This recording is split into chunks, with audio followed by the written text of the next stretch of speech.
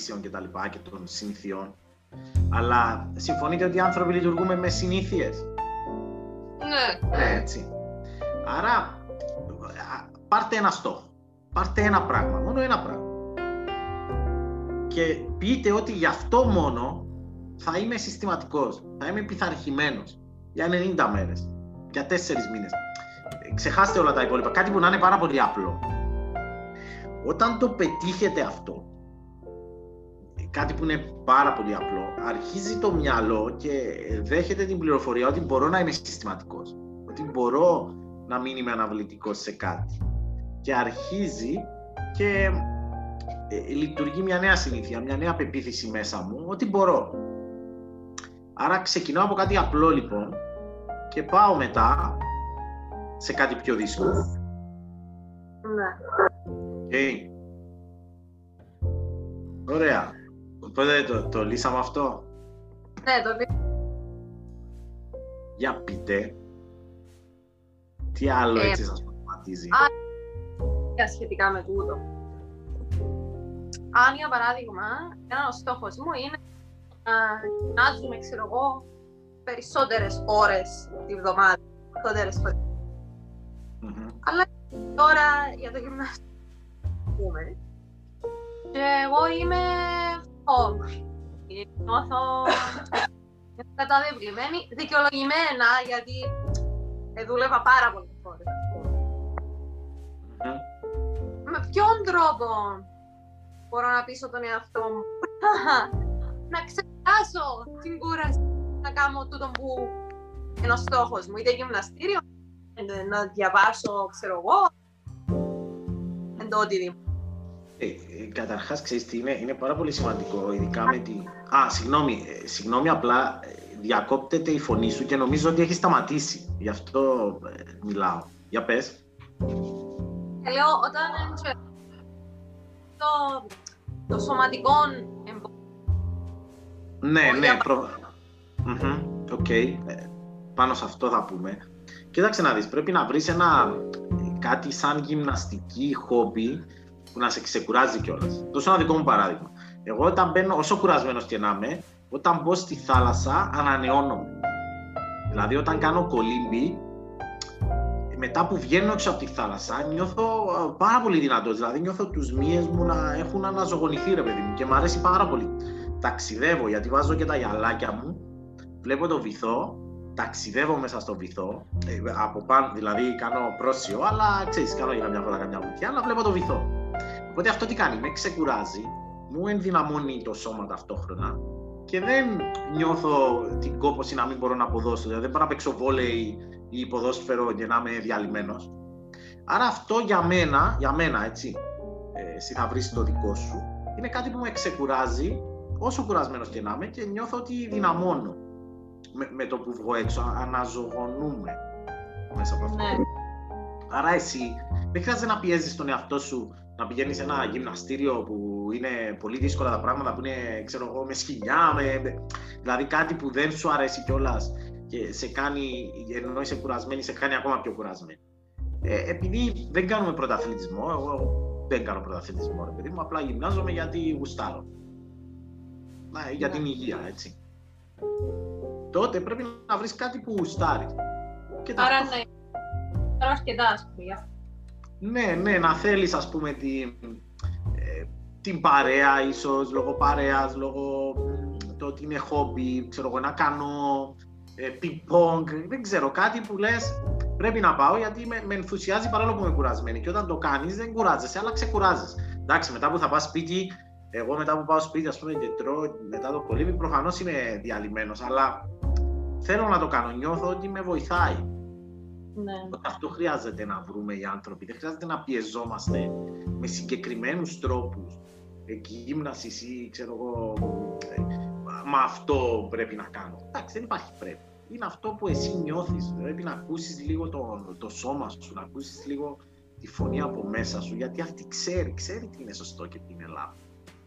Το άλλο που ναι. ήταν ότι χρειαζόμαστε από εξωτερικά παράγοντα. Όταν λες εξωτερικούς παράγοντες, εννοείς ανθρώπους, καταστάσεις, γεγονότα, τι? Ναι, όλα αυτά. Μπορούμε να μην επηρεαζόμαστε από αυτά. Δηλαδή, μπορεί να διαβάσουμε, μπορεί να μας έρθει ένα μήνυμα ή να επηρεαστούμε. Δηλαδή, πώς μπορούμε να το αποφύγουμε και να μας... Γιατί εγώ δεν θέλω να αποτραπώ από τους στόχους μου, ενώ κάποιες φορές αποτρέπω από τρίτα άτομα. Όχι για τους στόχους μου, γενικά, για διάφορες καταστάσεις. Καταρχάς να πούμε το δεδομένο εδώ πέρα. Το δεδομένο είναι ότι δεν μπορείς να σταματήσεις τα εμπόδια. Δεν μπορείς να σταματήσεις ούτε τους άλλους ανθρώπους, ούτε τις συνθήκες, ούτε τα γεγονότα. Δηλαδή, όταν ξυπνήσεις το πρωί αύριο και χιονίζει, που έγινε ας πούμε στην Ελλάδα την προηγούμενη εβδομάδα, δεν ξέρω στην Κύπρο, χιόνισε, τέλος. Αυτό είναι ένα γεγονός, δεν μπορείς να το αποφύγεις. Κάποιες καταστάσεις και κάποια γεγονότα, τώρα lockdown σου λέει. Εντάξει, τι να κάνω, να πάω εγώ να ανοίξω τα μπαρ και να τους πω ελάτε να πιούμε μπύρες. Δεν μπορώ να κάνω κάτι γι' αυτό. Είναι από ας πούμε και τέτοια περισσότερα από ανθρώπους. Από ανθρώπους. Ή οτιδήποτε ας πούμε να επηρεάσει και σε αποτρέψει να πώς μπορούμε να έχουμε λύση να μην πιαστώ από αυτά τα μήνυματα. Ωραία, αυτό. Συνεχίζω όμως να σου λέω ότι κάποιοι θα το κάνουν, okay? Γιατί έτσι είναι οι άνθρωποι. Δεν μπορούμε, γι' αυτό και στις σχέσεις δεν υπάρχει τίποτα αυτονόητο. Μπορεί σε μια σχέση να σηκωθεί αύριο το πρωί ο σύντροφός σου και να σου πει αυτό, είμαι ερωτευμένος με άλλη. Δεν μπορούμε να κάνουμε κάτι γι' αυτό. Δεν μπορούμε να τον αποτρέψουμε. Μπορούμε εμείς να δίνουμε τον καλύτερο μας σε αυτό κάθε μέρα. Τώρα, πάω όμως στην ερώτησή σου. Αυτό που διδάσκουμε στο Island of Man Academy σε σχέση με αυτό είναι ότι δεν μπορείς να αλλάξεις το γεγονός, μπορείς να αλλάξεις όμως την αντίδραση σου προς το γεγονός. Τον τρόπο που αντιδράς. Αν για παράδειγμα, εμένα μου αρέσει η μουσική, η κιθάρα. Αν τσακωθώ με κάποιον, λέμε τώρα, ή κάποιος μου πει μια στραβή κουβέντα, εγώ εκείνη την ώρα δεν θα πάω να κάτσω στον καναπέ έτσι, να λέω, τι μου είπε τώρα. Μπορώ να πάω να παίξω κιθάρα, να παίξω 2-3 αγαπημένα μου τραγούδια, που αυτό μου ανεβάζει τη διάθεση και αλλάζω τελείως τη ψυχοσύνθεσή μου. Οπότε συνεχίζω. Ή έχω τόσο επίτηδες, βάζω τόσα πράγματα μες στη μέρα μου, ακολουθώ, εδώ τώρα έρχεται η πειθαρχία και αφοσίωση που λέγαμε πάλι. Στο ότι βάζω τόσα πολλά που είμαι αφοσιωμένος σε αυτό που κάνω, που μπορεί να γίνεται χαμός γύρω μου, αλλά εγώ επειδή είμαι πολύ αφοσιωμένος σε αυτό που θέλω να κάνω, δεν μπορώ να επηρεαστώ. Είναι αλλαγή αντίδραση σε αυτό. Ωράρια δηλαδή. Τις 2 π.χ. θα γράψεις ή από 4 μέχρι τις 5 θα πάω γυμναστική, δηλαδή λειτουργάς με αυτόν τον τρόπο. Ναι. Θα μου πεις, καλά, αυτό είναι τελείως στρατιωτάκι, τελείως, ρε παιδί μου, τα έχεις όλα, δηλαδή δεν βγαίνει. Εντάξει, βγαίνω και εκτός. Έχει μέρα που νιώθω, ρε παιδί μου, εκείνη την ώρα είμαι πολύ πιεσμένος, πάω να πάρω έναν καφέ. Και βγαίνω, κλείνω το γραφείο, ας πούμε, και νιώθω καλά, γιατί πάω να πάρω έναν καφέ, ας πούμε, πάω να πάρω λίγο αέρα. Αλλά ποια είναι η άλλη λύση? Η άλλη λύση είναι να μην είμαι στρατιωτάκι, να μην είμαι πειθαρχημένος και να αφήνω το πρόγραμμά μου, τους στόχους μου, που είναι πολύ σημαντικοί για μένα, οι πράγματα τέλος πάντων που είναι σημαντικά για μένα, στο έλεος του καθενός. Δηλαδή αυτό είναι λύση. Οπότε εγώ τι έκανα, ρε παιδί μου, πήρα αυτά τα 2 και λέω, το ένα είναι να αφήνομαι για να μην είμαι στρατιωτάκι. Το άλλο είναι, γιατί κάποιοι το λένε έτσι στρατιωτάκι, εγώ το θεωρώ, ρε παιδί μου, ότι είναι το πιο όμορφο πράγμα που συμβαίνει στη ζωή, είναι η δική μου μετάφραση. Άρα, το ένα είναι να μην είμαι στρατιωτάκι για να μην με λένε στρατιωτάκι και ότι όλα τα έχω προγραμματισμένα και είναι πίεση, το θεωρούν κάποιοι. Το άλλο όμως είναι να μην πετυχαίνω σημαντικά πράγματα για μένα και να χάνομαι μέσα στην καθημερινότητα, που αυτό, αν τα ζυγίσεις, δηλαδή αν τα βάλεις σε μια ζυγαριά, και αυτό θα το κάνει ο καθένας μόνος του, έτσι, δεν θα σας πω εγώ τι θα κάνω. Βάλτε τα σε μια ζυγαριά αυτά τα 2. Και αυτό που σας στοιχίζει πολύ περισσότερο, δηλαδή σας καταπονεί, σας δημιουργεί περισσότερα αρνητικά συναισθήματα, αν είναι, ξέρω εγώ, το στρατιωτάκι, ωραία, κάντε το άλλο. Αλλά νομίζω, με τους ανθρώπους τουλάχιστον που έχω δουλέψει, ότι πιο πολύ μας βαραίνει το να μην πετυχαίνουμε σημαντικά πράγματα για εμάς από το να έχουμε πειθαρχία. Μέχρι τώρα δηλαδή, στατιστικά αυτό γίνεται. Χάσαμε την οθόνη. Ωραία. Αυτό δεν ξέρω πώς το βλέπετε εσείς έτσι πάνω σε αυτό. Εντάξει, έτσι, φέρνεις την επιφάνεια. Δηλαδή πράγματα που μπορεί να τα ξανάκουσες, όταν έρθουν τη στιγμή που πρέπει μπαίνουν σε μια σειρά για να είναι πιο ρεαλιστικά. Εντάξει, προφανώς αν ήμασταν... Πες μου. Να κάνεις ξανά το μυαλό σου να ξαναρχίσεις που έμεινες. Ναι, εντάξει, να σου πω κάτι. Νομίζω ότι όλοι έχουμε αποδείξει ότι μπορούμε να το κάνουμε αυτό. Απλά ποια είναι η διαφορά, Μαλβίνα μου και Έλληνα. Αν πάμε σε μια δουλειά και μας λέει ο συγκεκριμένος εργοδότης, 8 η ώρα θέλω να μου φέρνεις στο γραφείο μου αυτά τα χαρτιά. 8.30 ώρα θα έρθει το courier και θα πας να του υπογράψεις. 9 η ώρα θα κάνεις αυτό. 9 και 45 αυτό. Εμείς τι κάνουμε? Είμαστε πειθαρχημένοι 100%. Γιατί μας το επιβάλλει κάποιος άλλος και μας είναι πιο εύκολο να μας επιβάλλει κάποιος άλλος το τι να κάνουμε. Γιατί δεν χρειάζεται εμείς να πιέσουμε τον εαυτό μας, νιώθουμε πίεση από τον άλλο. Για κάτι που για μας είναι απλά μια δουλειά, που απλά μας επιφέρει ένα εισόδημα, που καλά το κάνουμε και είμαστε πειθαρχημένοι, εννοείται, γιατί πρέπει να είμαστε αντάξει των προσδοκιών του εργοδότη μας και εντάξει στις υποχρεώσεις μας. Αλλά ξέρετε τι δεν κάνουμε?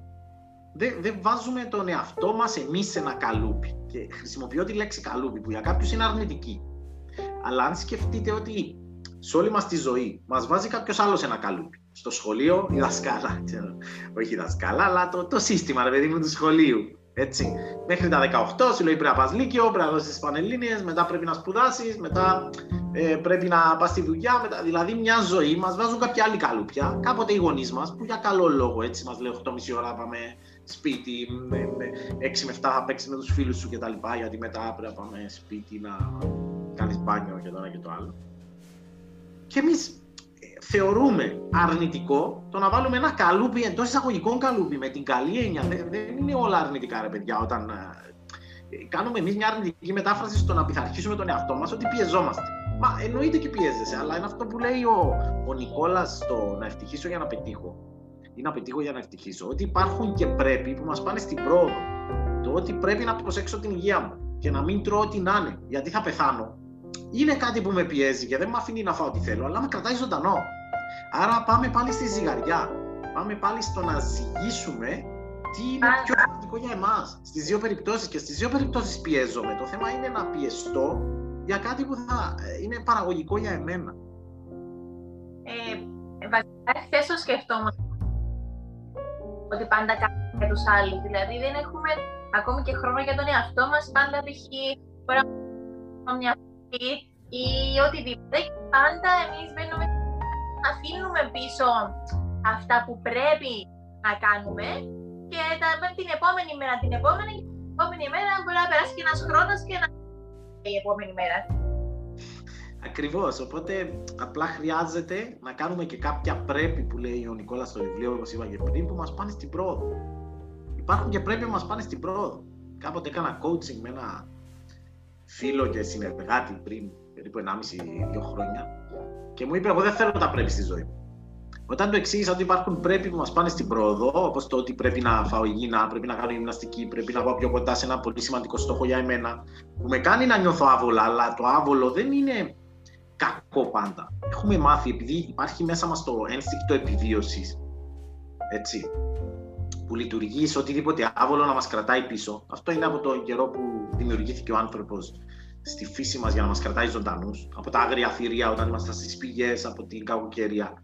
Όμως δεν είναι πάντα κακό, γιατί εν έτη 2021 που ζούμε σήμερα και είμαστε άνθρωποι που έχουμε μια τέλος πάντων αλφα νοημοσύνη και μπορούμε να καταλαβαίνουμε τι συμβαίνει γύρω μας. Επειδή δεν έχουμε ένστικτο επιτυχίας λοιπόν, αλλά ένστικτο επιβίωσης και δεν υπάρχει μέσα μας κάτι που να μας λέει θα το κάνεις για να πετύχεις, δεν υπάρχει αυτό. Αυτό το κάνουμε με τη λογική πλευρά του εγκεφάλου μας. Που αποφασίζουμε τι είναι καλό για μας και τι όχι.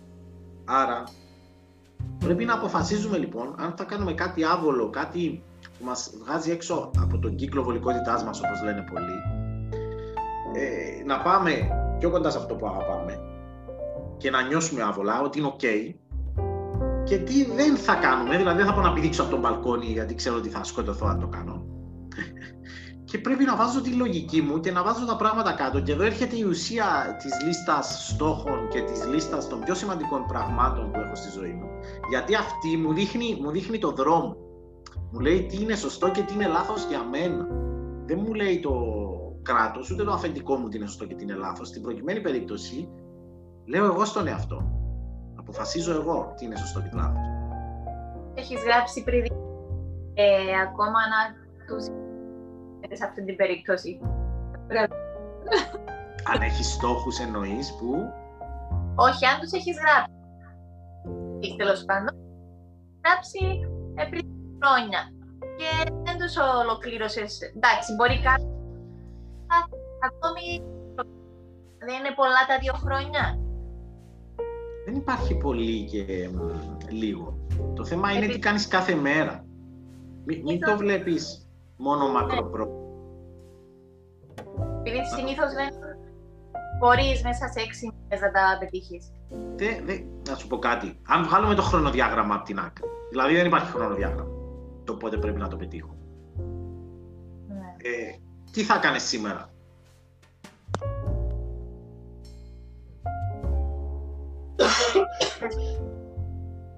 Λέω, αν δεν υπήρχε χρονοδιάγραμμα, αν βγάζαμε την ημερομηνία και σου λέω, Μαλβίνα μου, πάμε να πετύχουμε το στόχο σου που θέλεις εσύ, όσο πιο γρήγορα γίνεται.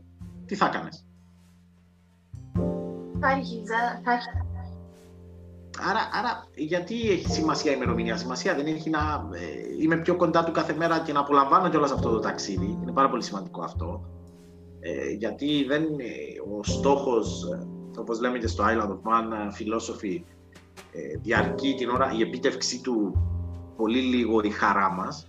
1 μέρα, 2 μέρες, θα πάω για ποτό με τους φίλους μου για να το γιορτάσω. Τώρα δεν μπορώ να πάω ούτε για ποτό εντωμεταξύ. Η πορεία όμως μέχρι να φτάσω εκεί, που μπορεί να είναι 2 χρόνια, όπως λες, 3 χρόνια, 5 χρόνια, διαρκεί πολύ περισσότερο. Και αν εγώ δεν μάθω να απολαμβάνω το στόχο και συνδέσω την έννοια του στόχου με κάτι που μου προκαλεί αρνητικά συναισθήματα, εκεί ξεκινάνε τα προβλήματα. Γιατί θέλω να αποφύγω, δημιουργώ δηλαδή μια πεποίθηση μέσα μου, μια ιστορία στο μυαλό, όπως το λέμε εμείς, ότι στόχος ίσον άγχος. Άρα, no στόχους. Μην βάζεις στόχους, μην προσπαθείς να τους πετύχεις, γιατί σημαίνει άγχος. Αυτή είναι η εντολή που δίνει ο εγκέφαλός σου σε σένα. Γιατί έχει συνδέσει την έννοια του στόχου με άγχος. Διότι δεν απολαμβάνεις την πορεία. Και λες, μα καλά, για 10 λεπτά χαράς, θα κάτσω εγώ να σκοτώνομαι? Άστο ρε παιδί μου, Ωραία να κάθομαι στον καναπέ μου να απολαμβάνω τη ζωή. Στόχοι τώρα, άμισε τα καπί. Κατάλαβες γιατί συμβαίνουν όλα αυτά? Οπότε απλά ξεκινήστε, γνώμη μου, να κάνετε πολλές μικρές πράξεις πειθαρχίας. Που εκεί θα αλλάξει τελείως η πεποίθηση που έχουμε μέσα από μας ότι δεν μπορούμε να είμαστε πειθαρχημένοι και να το πετύχουμε και θα αρχίσει θα αρχίσετε να υιοθετείτε μια διαφορετική ιστορία στο μυαλό σε σχέση με αυτό, που αυτή η ιστορία είναι το μεγαλύτερο όφελος από το μικρό στόχο ή το μικρό αυτό συμβάν που κάνετε, γιατί εσείς αυτό που χρειάζεστε είναι να συνειδητοποιήσετε ότι μπορείτε να είστε πειθαρχημένες και να πάτε σε αυτό το στόχο. Αν το συνειδητοποιήσετε αυτό, μετά μπορείτε να βάλετε ό,τι θέλετε. Αλλά δεν μας νοιάζει το γαμάτο αποτέλεσμα στην προκειμένη περίπτωση. Μας νοιάζει να κάνουμε πολλές μικρές πράξεις για να καταλάβουμε ότι μπορούμε να το κάνουμε και μετά να βάλετε ό,τι θέλετε. Ναι. Τέλεια. Ωραία. Από αύριο πρωί, μόλις ξυπνήσουμε. Σε εκείνα το από σήμερα το βράδυ, αν έχεις χρόνο. Εκτός αν θα δεις διαδικτυακό, αν θα πιείτε ποτό και θα δείτε διαδικτυακό κανένα event μουσικής, ξέρω εγώ. Πώς μας βλέπω. Ωραία, ωραία. Τέλεια. Λοιπόν, είμαστε στα 40 λεπτά. Μπορούμε να απαντήσουμε άλλη μια ερώτηση, αν δεν έχετε κάτι.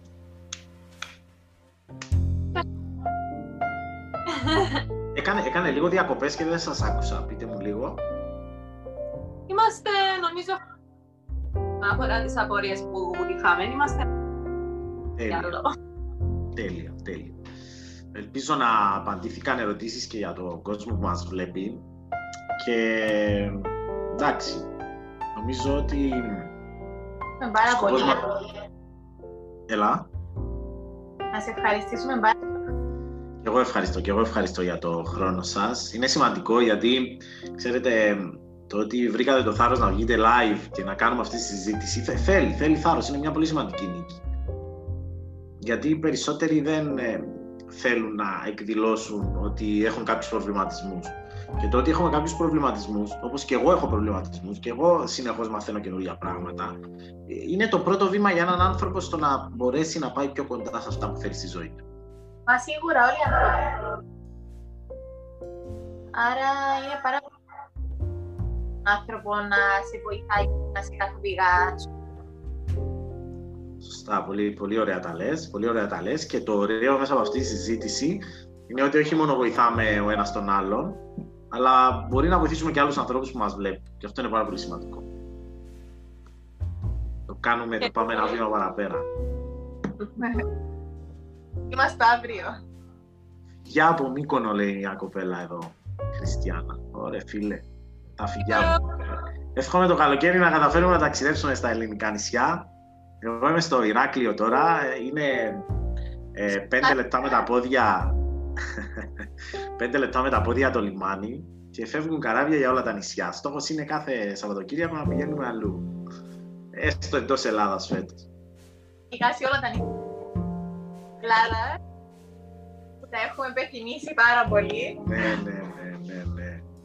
Τι να πω, εύχομαι πραγματικά έτσι το καλοκαίρι να επανέλθουμε λίγο, δεν λέω στο 100%, αλλά να συναντιόμαστε, να κάνουμε πράγματα και να μείνει έτσι. Και σιγά σιγά να βελτιώνεται, όποτε φτάσει το πριν, απλά να υπάρχει μια βελτίωση. Θα φτιάξει, δεν γίνεται. Ναι. Ωραία. Κορίτσια μου, σας ευχαριστώ πάρα πολύ. Καλό βράδυ. Καλό Σαββατοκύριακο και είμαστε σε επαφή. Ευχαριστούμε, καλό βράδυ. Ευχαριστώ και εγώ.